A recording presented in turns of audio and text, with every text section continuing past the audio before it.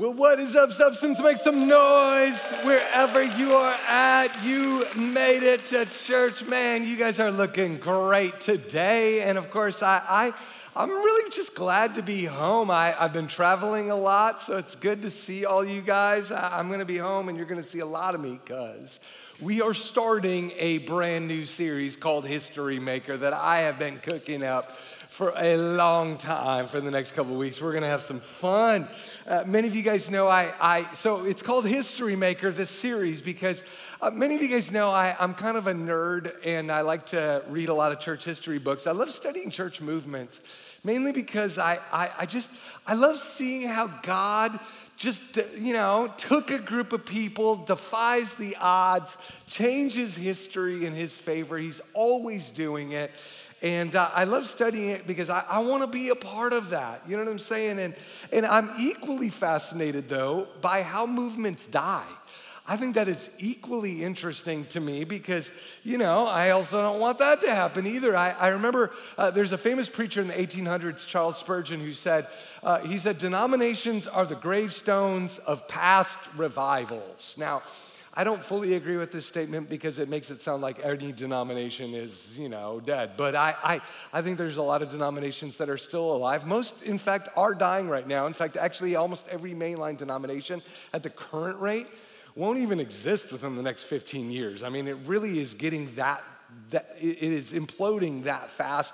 And I think it's interesting to pay attention to this because you're going to see mega shifts happen on the earth in the next decade or so that people are gonna talk about for a long time. Now, really though, what Spurgeon was trying to say is that really every denomination was a renewal. It was a revelation. It was a group of people that got a hold of certain truths, and as a result, God used them for that season. And I do believe that many movements did start with a unique revelation of God, and it's important to study this stuff because here's why. In every generation, God does something new. He does something new, and I believe he's doing something new today. Unfortunately, a lot of times, the reason why people miss the new thing is precisely because they thought God was going to repeat the old thing. And it doesn't look the same way. It doesn't feel the same way. The formatting changes. The packaging changes. Truth never changes, but the packaging does. You see, the Pharisees missed God coming to earth. The next big thing, they missed Christ's revival because it didn't look how they expected it to look, right? They had all these boxes that needed to be checked off, and a lot of those boxes weren't even wrong. They had just overemphasized these values to the exclusion of those values.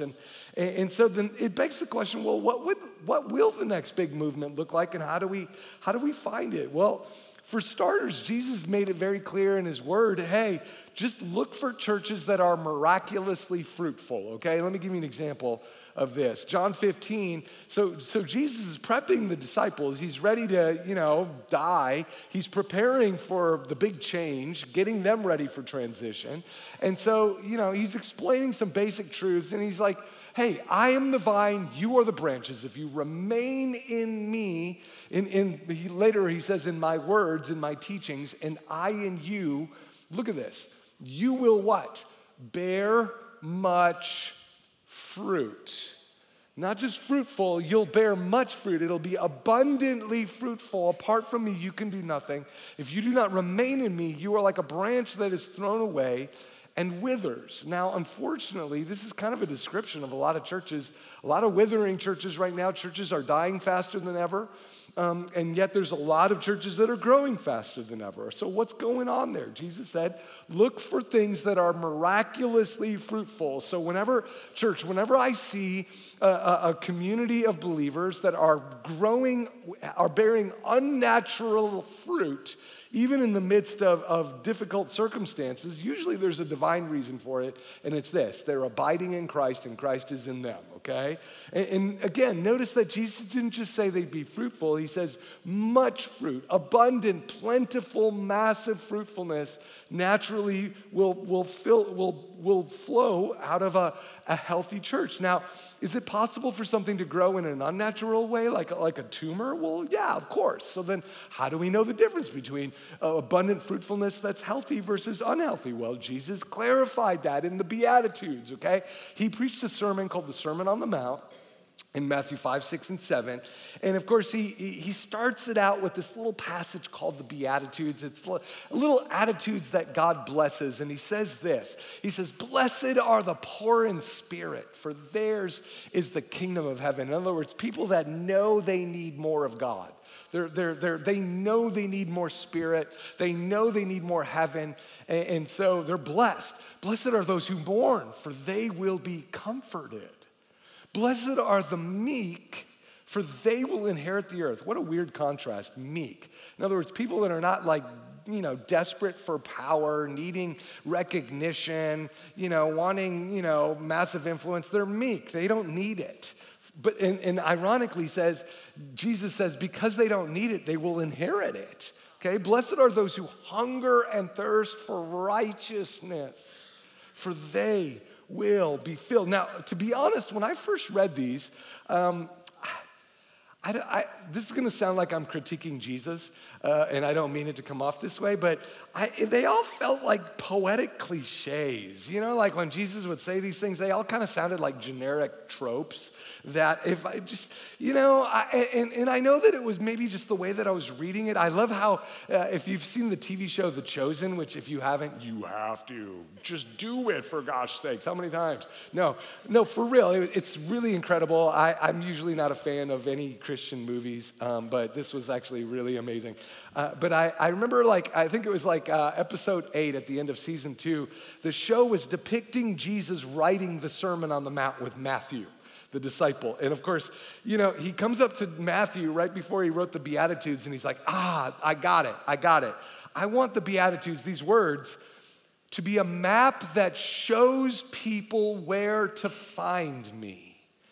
And when he said it, something clicked in me, like a map that shows people where to find me.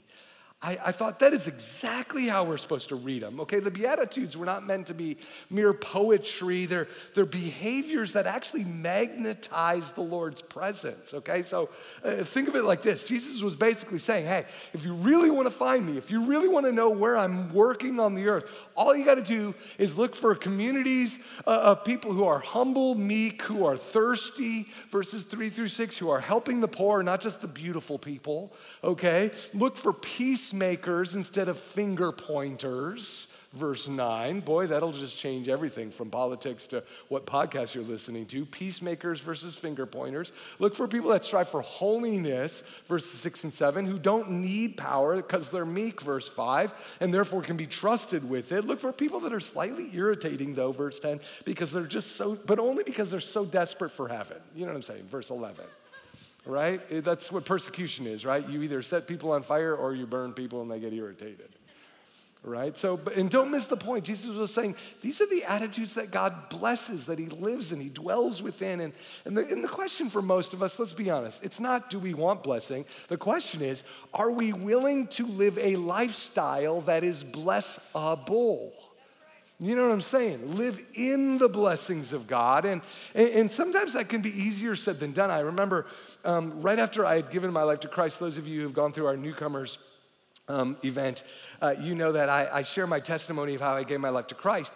And I remember shortly after that, I went to college at the University of Minnesota. I moved here. It was actually my first real encounter with Minneapolis. And I moved here to go to the U of M for English and Hebrew, really practical things, you know what I'm saying, to set me up for a great future. And it actually worked out for me for once. Come on, somebody. Anyway, I was going to college, but if I was to describe my overall emotion while in college, it was this. I felt so behind. Because I had just given my life to Christ, I'm now hanging out with a lot of Christians for the first time in my life, and I felt so behind. It felt like all these Christians who had they'd read the Bible 5 times already, you know what I'm saying? And I'm like, I don't even know any Bible verses, right? I mean, I didn't even know basic stuff, basic Bible stories. I felt overwhelmed with regret, because I just felt behind, and I kind of felt like I had squandered my life up until that point, which is kind of ridiculous based on how young I was, but it's like I squandered whatever little bit I had, right? But I just felt this rabid determination. I'm gonna make up for lost time. I'm gonna go so radical. I'm just gonna try to think of every radical thing I could do for the Lord just so I could learn. I'm gonna memorize 2 Bible passages a week. I'm gonna fast 24-hour a day every single week. I'm gonna just do all this crazy stuff. Some of it wasn't even healthy. I was just, pendulum swinging, right?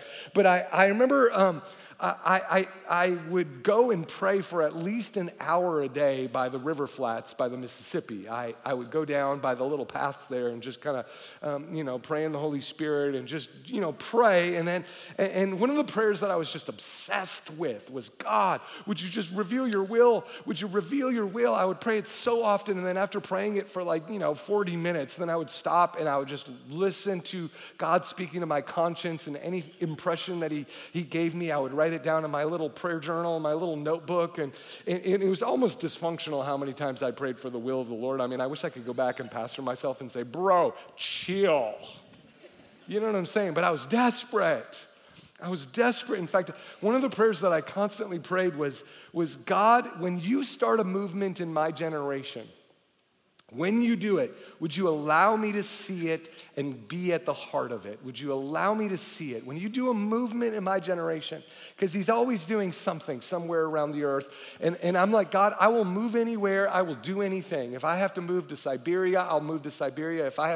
I don't want to miss the move of God in my generation. I literally wrote that prayer out, put it on the ceiling above the loft over my bed. I was kind of a weird roommate in college. I do think back sometimes and think, man, what did my roommate think about all of these things? I mean, it was just, I literally had this prayer above my loft, and every morning I saw it. God, when you do a movement in my generation, would you allow me to see it and be at the forefront of it? And every night I would see it. But you have to understand, in my heart, this is what disturbed me, is I always thought about the Pharisees, how the Pharisees were a move of God. Most people don't even know it was a revival. And these were hardcores. They would memorize the entire first 5 books of the Bible. They literally prayed and meditated for 9 hours a day. I mean, come on. If anybody was spiritual, you would have thought it would have been those guys. And yet they missed God. They could have sat at Christ's feet and learned from him, but they missed him. Why? Because they overvalued certain things to the exclusion of others, and they missed it. And so, this is one of those verses that just messed with me. Luke 19:41, as Jesus approached Jerusalem and he saw the city, he wept over it and said, if even you had only known on this day what would bring you peace. I wonder how many people he's saying this and weeping over today. I believe that he is still interceding for people. He's still interceding for us when we miss what truly would bring us peace. But he's praying this over God's people, the Israelites, the Jews in Jerusalem. But he says, but now, because this is right before he was going to die, but now it is hidden from your eyes because you did not recognize the time of God's coming to you. Man, those words just sunk into my heart. God, will I recognize the time of you coming to me? Will I recognize the slightly irritating people that are trying to push me into your will, or will I reject them as just mere irritating people? You know what I'm saying? Will I see it? Will I see it? God, let me see your move in my generation and let me be at the forefront of it. And I'm not worthy of it, but God, would you call me to it? And verses like these terrify me because you have to understand, I had just given my life to Christ. I felt like I had been blind to Christ for years, and now I see. And yet I had been living in one ditch only to discover, oh man, there's a religious ditch on the other side of the road that I can fall in? You mean this ditch isn't the only one? I can fall off the other side of the road and get so blinded by weird religious stuff and by Christian-y agendas that I actually miss God? I mean, how crazy is that? had this fear, right? And finally, I remember reading this book called Experiencing God. It's kind of a classic, Henry Blackaby.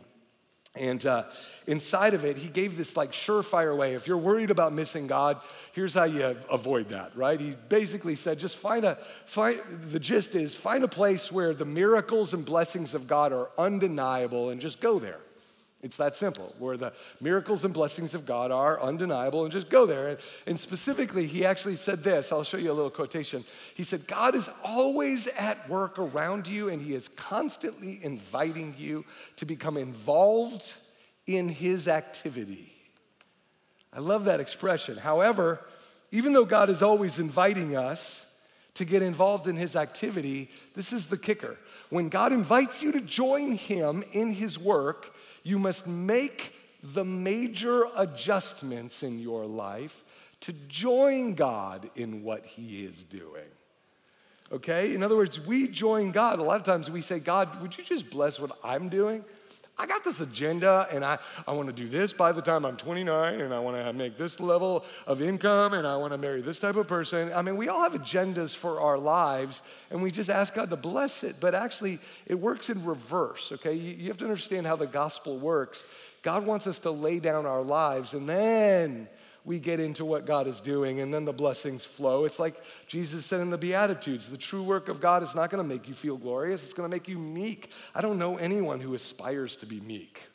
It's what makes the Beatitudes so counterintuitive is that a lot of the things that he blesses are not things that people aspire to. And so when I was going to the U of M, I started asking God, well, what are the major adjustments that you would have for me? I actually prayed that one day when I was down by the river flats. What do you want me to do?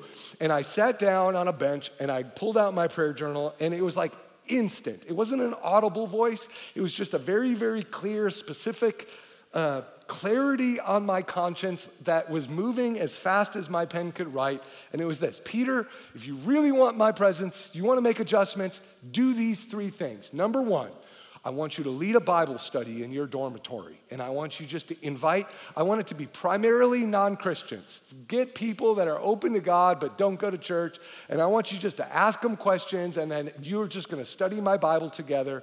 And I want you just to, do it right now, okay? And second, I want you to get painfully involved in serving a local pastor, and I do not want you to get involved in your area of passion. I want you to find out the biggest need for the church, the one that nobody else wants to do, and I want you to serve according to their greatest need, okay? Not according to your passions, but according to your greatest need. I want you to serve, okay?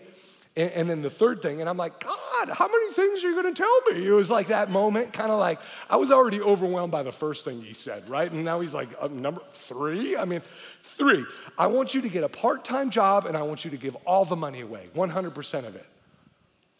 Whoa, hold on a minute. I am going into debt for college. I'm a poor college student. I need every dollar I got. You know what I'm saying? I can't even, I'm like, what? You want me to give all the money away to missions? And to be honest, I was like, time out, God. How about some reasonable things? You know what I'm saying? Like a Bible study? I mean, come on. You have to understand, I'm an introvert with moderate social anxiety. I will happily read a book about Jesus for Jesus, right? But lead a Bible study for a bunch of randos in my dorm? Heck no. I hate people. I mean, come on, where are my introverts at? Represent somebody. Yeah, that's right. I love people, just not in person, okay? No, I do, but it just requires a little more energy out of me, right? And I was like, oh, but God, if I do that, then I won't have time to binge watch my favorite TV show. Okay, God, I'll do that, but man, painfully involved in a local church. I don't even have a car. That means I might have to take the bus, and then get a part-time job because I don't have a car. That means I either have to do, I got to get a custodian job or I got to be working in the food service. I mean, God, you really want me to join Lunch Ladyland and give it all up to you? It's just like really, and God was like, that's exactly what I want you to do, right? And so immediately I was just like, okay, God, I felt like I kept saying, but seriously, God, really? Is that, you ask God for input, and then when he speaks to you, you're like, I don't know. And I finally just sensed the Holy Spirit just say, Peter, do you realize I could change everything in your life like this? I could literally open up doors for you out of nowhere, out of nothing. I could literally open the floodgates for your finances, for your opportunity. I could introduce you to any number of influencers with the snap of my fingers. Come on, seriously, Peter. Like, if you pray that you really want to be a part of a movement, then if that's true, then you need to stop thinking about your comfort zone and start thinking about instant obedience. Instant obedience. And I'm like, okay. Stop debating with God. And okay. So guess what? I decided, let's get it done. Let's start that Bible study. I got that food service job. And I'm just telling you, some of these things, they were so counterintuitive, and yet they set all sorts of things into motion that I could have never done on my own, okay? Impossible opportunities started spinning out of all this. For example, okay, so I got the job cleaning pots and pans, right? And of course, and they were pretty affirming of me. They were like, wow, Peter, I've never seen anyone clean pots and pans so thoroughly as you do. And I'm like, really? Really, I think they were trying to tell me that I was slow, but I took it as a compliment, right? Like, I'm really amazing at this. I told my mom, hey, Mom, they said this, and they're like, wow. I got promoted, though, to salad bar guy. Come on, somebody. Next level, which is why to this day, when people like grab like the tomatoes and then they roll, it's like, and they don't pick it up, like, come on, somebody has to clean that. Don't drip salad dressing all over everything. Come on, somebody, right? So I got promoted. I kept it really clean and amazing. And then guess what, man? I got the ultimate promotion, sub sandwich guy. Heck, I was the rising star of Comstock Hall's food service department. Nobody had ever seen such a meteoric rise. And of course, I met a lot of people on that job. I invited so many of them to my Bible study, and we packed like 25 people into that dorm. I mean, hardly a single one of them went to church. And I didn't even know how to answer half their questions. They would ask me really, really, really loaded questions, and I'd be like, I have no idea, but let's find out this week, and let's study our Bibles and come back. And literally, that's what it was. It was total chaos. And of course, all of my money went to missions. I decided to actually devote my summers in between college to go on the mission field. And so I spent my first summer after my freshman year. I went to serve at a church in Ghana, West Africa for the whole summer. And then the next summer, I devoted my life to a church in Bangkok, Thailand. And of course, both of these churches were just overflowing with revival. I mean, the church in Thailand was doing like 9 services in a row. I mean, wow, like just boom, boom, boom, boom, boom, boom, boom. By service 7, I was kind of delirious and didn't even know what was happening. And it was like Christmas services here at Substance. But but every week it was delightful, right? No, but seriously, it was actually revival because that's where I saw my first blind woman got healed. I saw somebody's leg grow out in front of my eyes. I saw a demonic deliverance that I had never seen before. I mean, I felt like I had a front row seat to models of church that were truly undeniably supernatural. They weren't philosophical. They weren't just some dude giving another, interesting talk. It was supernatural. And I felt like I got to see something that a lot of people didn't get to see. And so I remember when I came back to the University of Minnesota, my heart just kept gravitating more and more to this idea of ministry. And there was a nationally known pastor who lived about 3 hours away from the Twin Cities who had heard about my Bible study. He was from my hometown. It wasn't that my Bible study was that well known, but it was just somebody, probably my mom or somebody told him about it. And he'd heard about, oh, you're interested in Hebrew and your missions experiences. He's like, hey, Peter, how about you just come to Wisconsin and just become our youth pastor? Which was like, huh? Like, what? like a youth pastor? I mean, you have to understand, at that time, I had zero desire for youth ministry. Again, I hate people, you know what I'm saying? I don't, especially, I mean, teenagers, like I was only interested in two things at the time, just being fully honest. It was music producing and like nerdy things like Bible translation. And I just, in my mind, I was like, teenagers? Like that's like, it's like an alien group of people. I thought, I'm not good with teenagers. At least that's what I thought in my head. And it's funny to think I actually said no to that pastor 3 times. Now, looking back, I'm like, what an idiot I was. This guy was giving me an opportunity of a lifetime. I mean, he could have opened all sorts of doors for me, and yet I said no 3 times. But every time I said no, he goes, no, I don't want to hear an answer yet. Just pray about it longer. It really, I think no matter how many times I said no, he probably would have said, no, just keep praying until you say yes, right? So finally I prayed about it and I'm like, what the heck, okay.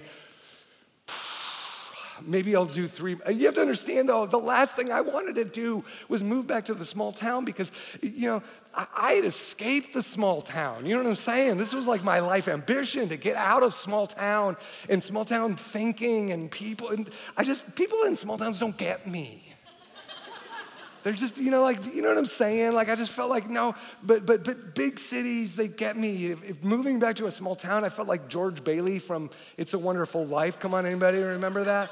You know, just wait a minute there, Uncle Billy. I'm George Bailey. I want to see the world. You know, like I just wanted to, I didn't want to, I knew it was like, I don't want to go back to Bedford Falls, so to speak, right? And now it's just like, but I kept thinking about Henry Blackaby's statement, when God invites you to join him in his work, you've got to make major adjustments. And sometimes that means trusting the Lord that this is the smartest thing. I knew that God wanted me to get around a mentor, just like this guy.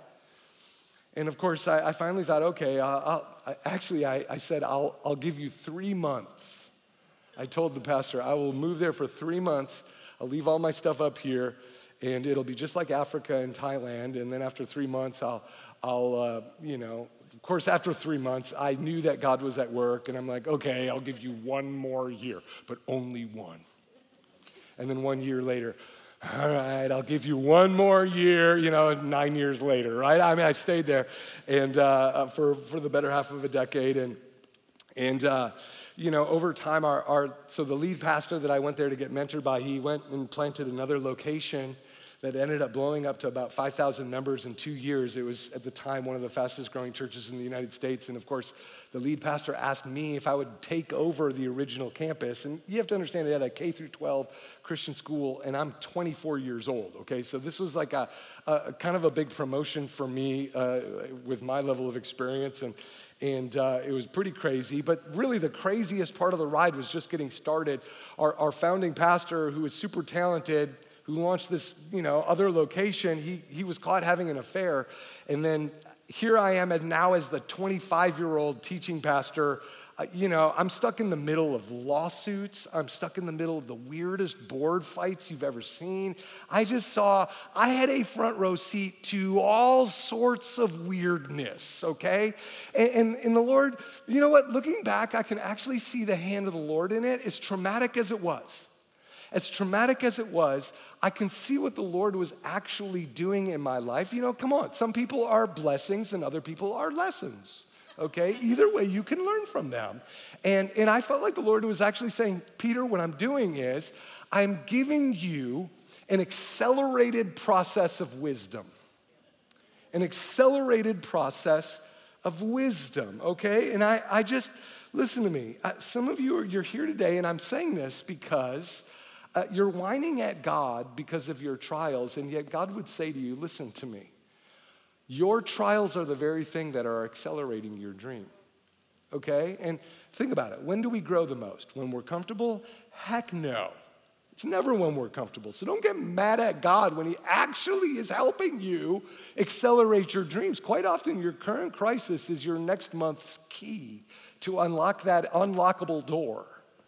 And some of you need to just embrace the fact that God does this accelerated learning in some of our lives, even though it means hardship. And I felt like I had the privilege of getting accelerated learning. And of course, you know how it is. The moment I started getting comfortable again, and I started getting comfortable, finally the church started getting fun, pastoring started getting fun, everything was starting to happen well. I mean, we were 2 years from paying off all of our property. We had 75 acres of land. I mean, I had free tuition for my kids at our K through 12. We now have a Bible school. I mean, this is kind of an end destination job. And of course, right there in that moment, all of a sudden, I sensed the Holy Spirit whispering inconvenient things to my heart again. Peter, I want you to resign it all and move to the Twin Cities. Whoa, God, I just got comfortable here. Like, come on, for real? Like, my family is here. Like, God, I am like literally 2 years out from being able to hire all my friends and live a very fun life. Come on. Like, and then and it was like, and it was very, very clear, move to the Twin Cities, okay? And I immediately looked at the Twin Cities housing market and I kind of freaked out, like, what? You know, compared to where we were, it was like, you know, $100,000 more for a massive downgrade in house. I'm like, God, how is that the next level for me? Like, for real? And then don't you, like, God, as if God didn't know this. God, don't you understand? Like, less than 1% of church plants survive the decade. And of course, right at that time, I was getting all these really large job offers to be like a teaching pastor in another church. There were all these, you know, boomer pastors that were wanting an heir apparent and things like that. And I'm like, God, if you want me to move, how about you let me move to one of those places where I can get a really nice salary? And like, I mean, like, I'm just debating with God. And then, you know what? The Lord actually just made it clear to me. Yeah, Peter, you can do that. You know what? Sure. I actually love you enough. I'll bless you if you want to go move to that church. But guess what? 10 years from now, you're going to obey me. You're going to eventually resign and do what I told you to do. Eventually, because your soul finds rest in me and my plan. So just like, yeah, I'll bless you if you want to waste 10 years, but 10 years from now, you're going to wish. You're going to have the very church that you're wanting to run away to right now. And I just remember in that moment, I'm like, God, are you ever concerned about my comfort zone? Because right now, you know. And so we went into a season of fasting and prayer. We talked to all of our mentors. We got wisdom. We got impartation. We got confirmation. We started the transition. I took about 9 months to try to find a replacement for myself. So literally we interviewed about 70 some people for my job and did the transition. And then, you know, at some point I needed to start fundraising for what we were going to do, where we were going to move. And, you know, I have 2 young kids at the time. My son wasn't born yet. And I'll never forget, we were about 1 or 2 months away from moving, and the fundraising was going horribly. I mean, which is, you know, shocker, an introvert with moderate anxiety is not going to be a good fundraiser. You know what I'm saying? Like, I was terrible at it. And of course, you know, literally, here we were only like a month or 2 away from launching, and only $12,000 had come in, okay? Just to give you, and most of that was from my grandma, which is not a good sign, right? Because grandma will believe in you no matter what, right? So if she calls you, you know, beautiful, it doesn't make you a supermodel. But, right, I'm freaking out, right? I'm like, oh my gosh, like I only have 12 grand, and the sound system alone is gonna cost 20, okay, with the trailer, because I gotta have a sound system in a trailer, you know, at least, you know, to do what I have in my heart, right? And so I thought, even if I lived at poverty level, you know, I still, you know, 25,000 for a family of 4, right? That still meant I needed to raise 30 grand in 1 month just to live at poverty level in the Twin Cities with my family of 4. I mean, I'm freaking out. I'm like, God, did I make a mistake? And, you know, are you asking me to be bivocational, which was really weird at that season of my life with all these different job offers. And of course, in that moment, you would have thought God would have been like, yes, Peter, I just was testing you. Please go accept one of those really fancy jobs. And instead, the Lord says, Peter, I want you to sow $3,000 into another church planter, and you will reap 10 times the amount very soon. And I'm like, I rebuke that thought. That is not the Lord. I have $12,000. I'm not going to give 3 of them to some other church planner. I mean, I am the church planner who is in need. Can I just give it to myself? Come on, like God. And Peter, it was almost like the Lord was like, Peter, if you don't expect a harvest if you're not sowing a seed. And so it was like, I had already done that a little debate with God enough, and I where I knew you don't ever win an argument with the Lord. So I just, God, it was just really clear. Peter, if you can't trust me here, how do you expect anything of this church plant to go well? I mean, think about it. It's why Jesus even said in the Sermon on the Mount in Matthew 6, if you can't even trust God with your first fruits, don't think you actually trust God with your eternal soul, which is of infinitely greater value. If you can't even trust God with your bag of peanut M&Ms, how are you going to be able to trust God with your invaluable eternal soul? You can't serve 2 masters. And sometimes if money is what it takes to reveal where our faith is really at, and in that moment, I'm like, but God, I mean, why? Why this? It's just, I was asking God, why 10%? And of course, I already knew the answer to that because all throughout the Bible, the number 10, if you ever see the number 10 in the scripture, usually it is related to testing of our hearts, okay? What do I mean by that? All throughout the Old Testament and New Testament, the number 10 equals testing. When God wanted to, give us commandments, how many commandments did he give us? The 10 commandments, right? When God tested Pharaoh's heart, in the Old Testament, how many plagues did he send? He sent 10 plagues. How many times did God test the Israelites in the desert, in the wilderness? The Bible says 10 times. How many times were Jacob's wages changed in the book of Genesis? 10 times. How many days was Daniel tested? 10 days. In Matthew 25, how many virgins were tested to see if they were prepared for the return of the bridegroom, the return of Christ? 10 virgins. How many days of testing are mentioned in Revelation chapter 2:10? 10 days. How many lepers were healed to test and see if they would come back and give thanks to Jesus in Luke 17? 10. How many disciples did Jesus have? 12. I was testing you. Hey, the first service, they just all shouted 10. It was like they were suckers. I got all of y'all. Oh, it's so fun. No, for real though, here's the point. The number 10 has always been related to testing. And it's not a surprise that God even chose 10%, the tithe, as the test of our hearts. Right? And in my case, it was not tithing because if it was, then God would have to give me 30 grand and then I'd give him 3 back, right? But in my case, this was an old-fashioned challenge. Hey, Peter, you want 10 times the response? Just, you got to plant a seed. And I'm not going to lie, church, I was terrified to obey. But I did it thinking, you know what? Might as well go all in, right? Maybe I'm wrong. And maybe somebody will clean up my mess with me someday, but I'm gonna go all in. But I gotta be honest with you, over the next 2 months, I don't think I went 5 minutes without a total panic attack. I was freaking out every minute of every day. The moment I thought about reality, I was worried. Come on, some of you know what that feels like because that's you right now. I think we all go through moments where fear just overwhelms us. I've never been more uncomfortable in my life. Every time I looked at Carolyn and she looked at me, we laugh, cried. You know what that is? It's where you don't know whether or not to weep or laugh, right? And it's really weird because you sound like a donkey dying.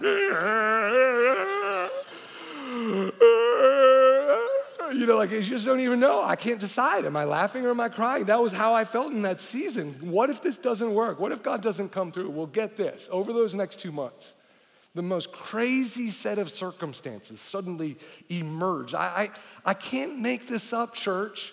I was just telling a pastor in Colorado, man, I really need prayer. This fundraising thing, I'm terrible at it. And all I want to do is ministry. I just want to plant a life-giving church. And he goes, well, you know what? You need to meet my friend in Alabama. I have a friend named Chris Hodges who just planted a church and he's a really great guy. He would know how to help you. So I called up Chris. I'm just like cold calling Chris, hey, Chris, can you help me? And Chris was like, you know what, Peter, you need to meet my father-in-law, Billy Hornsby. He lives in South Carolina. He just started an organization called the ARC, the Association of Related Churches, a church planning organization. And long story short, guess what? Billy ended up funding our church, and he take a shocking amount, guess what he actually gave for my salary? He wrote out a check for 30 grand, and then, exactly 10 times what I had given to the church planner. And then he followed it up with a total of $105,000 for me to launch. And the rest is history. We were the 15th church that this organization planted, and it was just, it's kind of a cool story. But what are the odds, right? At the time, you have to understand, ARC was a brand new organization. They'd only launched like a couple, 5 churches when I had found them. They didn't even have a website, right? So I didn't even know if they were going to be around for very long, right? I didn't even know if they would exist 10 years from now, but none of us had any idea what the Lord was about to do. So I was ARC church plant number 15. Well, guess what? The first 1,000 churches that ARC planted ended up growing to become the most influential churches in the United States and around the world. Many of them are some of the largest churches in the United States in just a decade.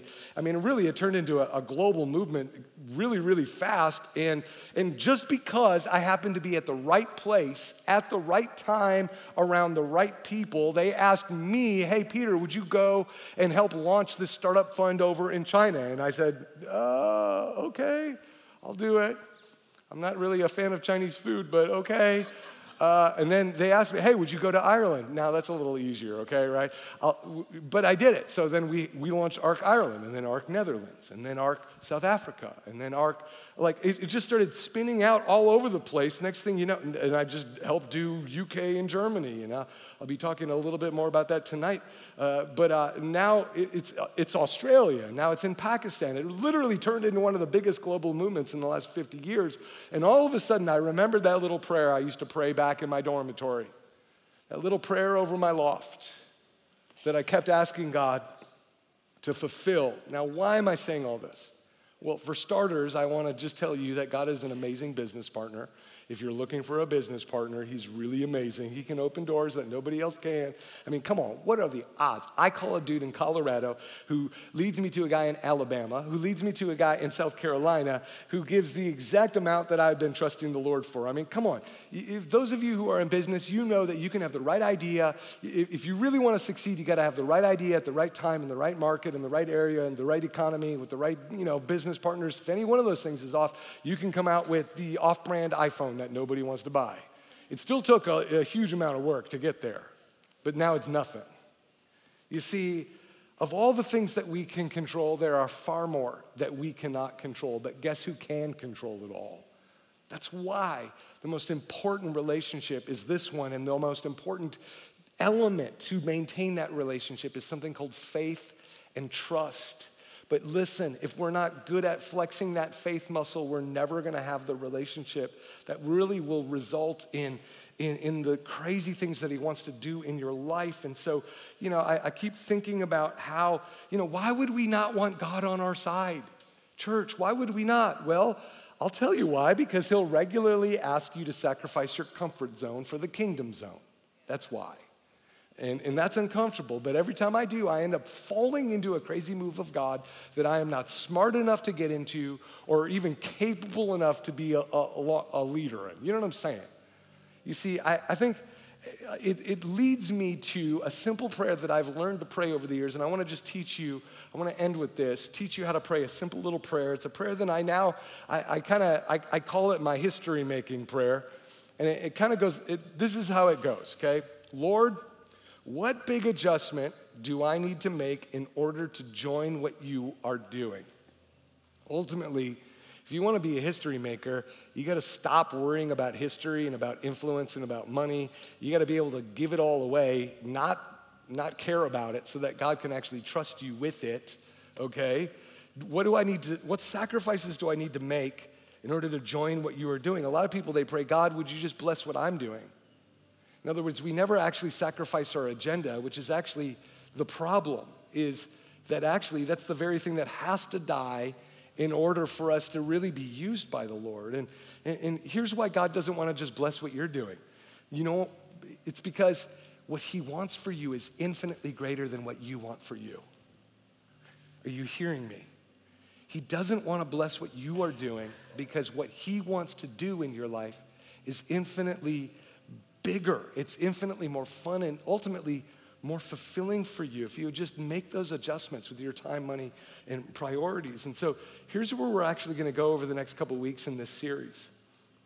Over the last 10 years, obviously, I've gotten to speak in a lot of different churches. I was just even thinking, last 3 months alone, our leadership team, we've been South Africa, England, Germany, Ireland coming up, Jacksonville, Florida, Memphis, Nashville, Fort Lauderdale, Austin, Birmingham. We're just talking about the last 3 months. I've gotten to pop the hood on a lot of churches.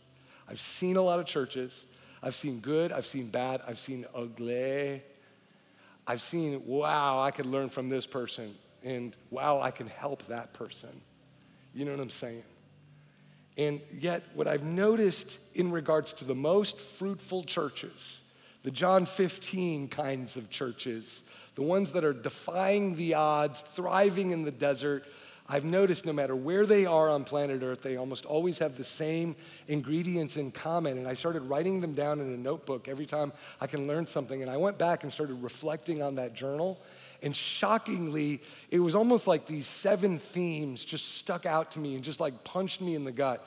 And I realized, oh, listen, really almost all history-making churches do these same things. And I'm gonna share them with you over the next coming weeks. And I promise, these are not just my opinions. These are actually, there's a huge amount of research-driven stats that I think are gonna fundamentally alter the way that you see evangelism, discipleship, and church itself. And I'm gonna be bringing up a lot of different cool stories from church history that affirm a lot of this. But my goal in this series is not to get philosophical about church. Rather, it's that after I share all of these things, what I wanna do is I wanna share the great scary vision that the Lord has put on my heart for the next 7 years, the new whisper that God has whispered into my soul that makes me stinking uncomfortable. And then I wanna either invite you into that discomfort with me or not. You can choose, you know what I'm saying? But a lot of these, the vision that I want to share with you, it's not going to make sense until you hear some of these 7 things that I'm going to unpack over the coming weeks. And after each one of these weeks, we're going to re-pray the History Maker prayer. But every week it's going to feel different. Why? Because it's going to take on new meaning. The adjustment is going to take on a new meaning based on the thing that we're talking about. And but I'll end with this. If I could summarize all these stories today, I've never regretted any of the sacrifices I've made for the Lord.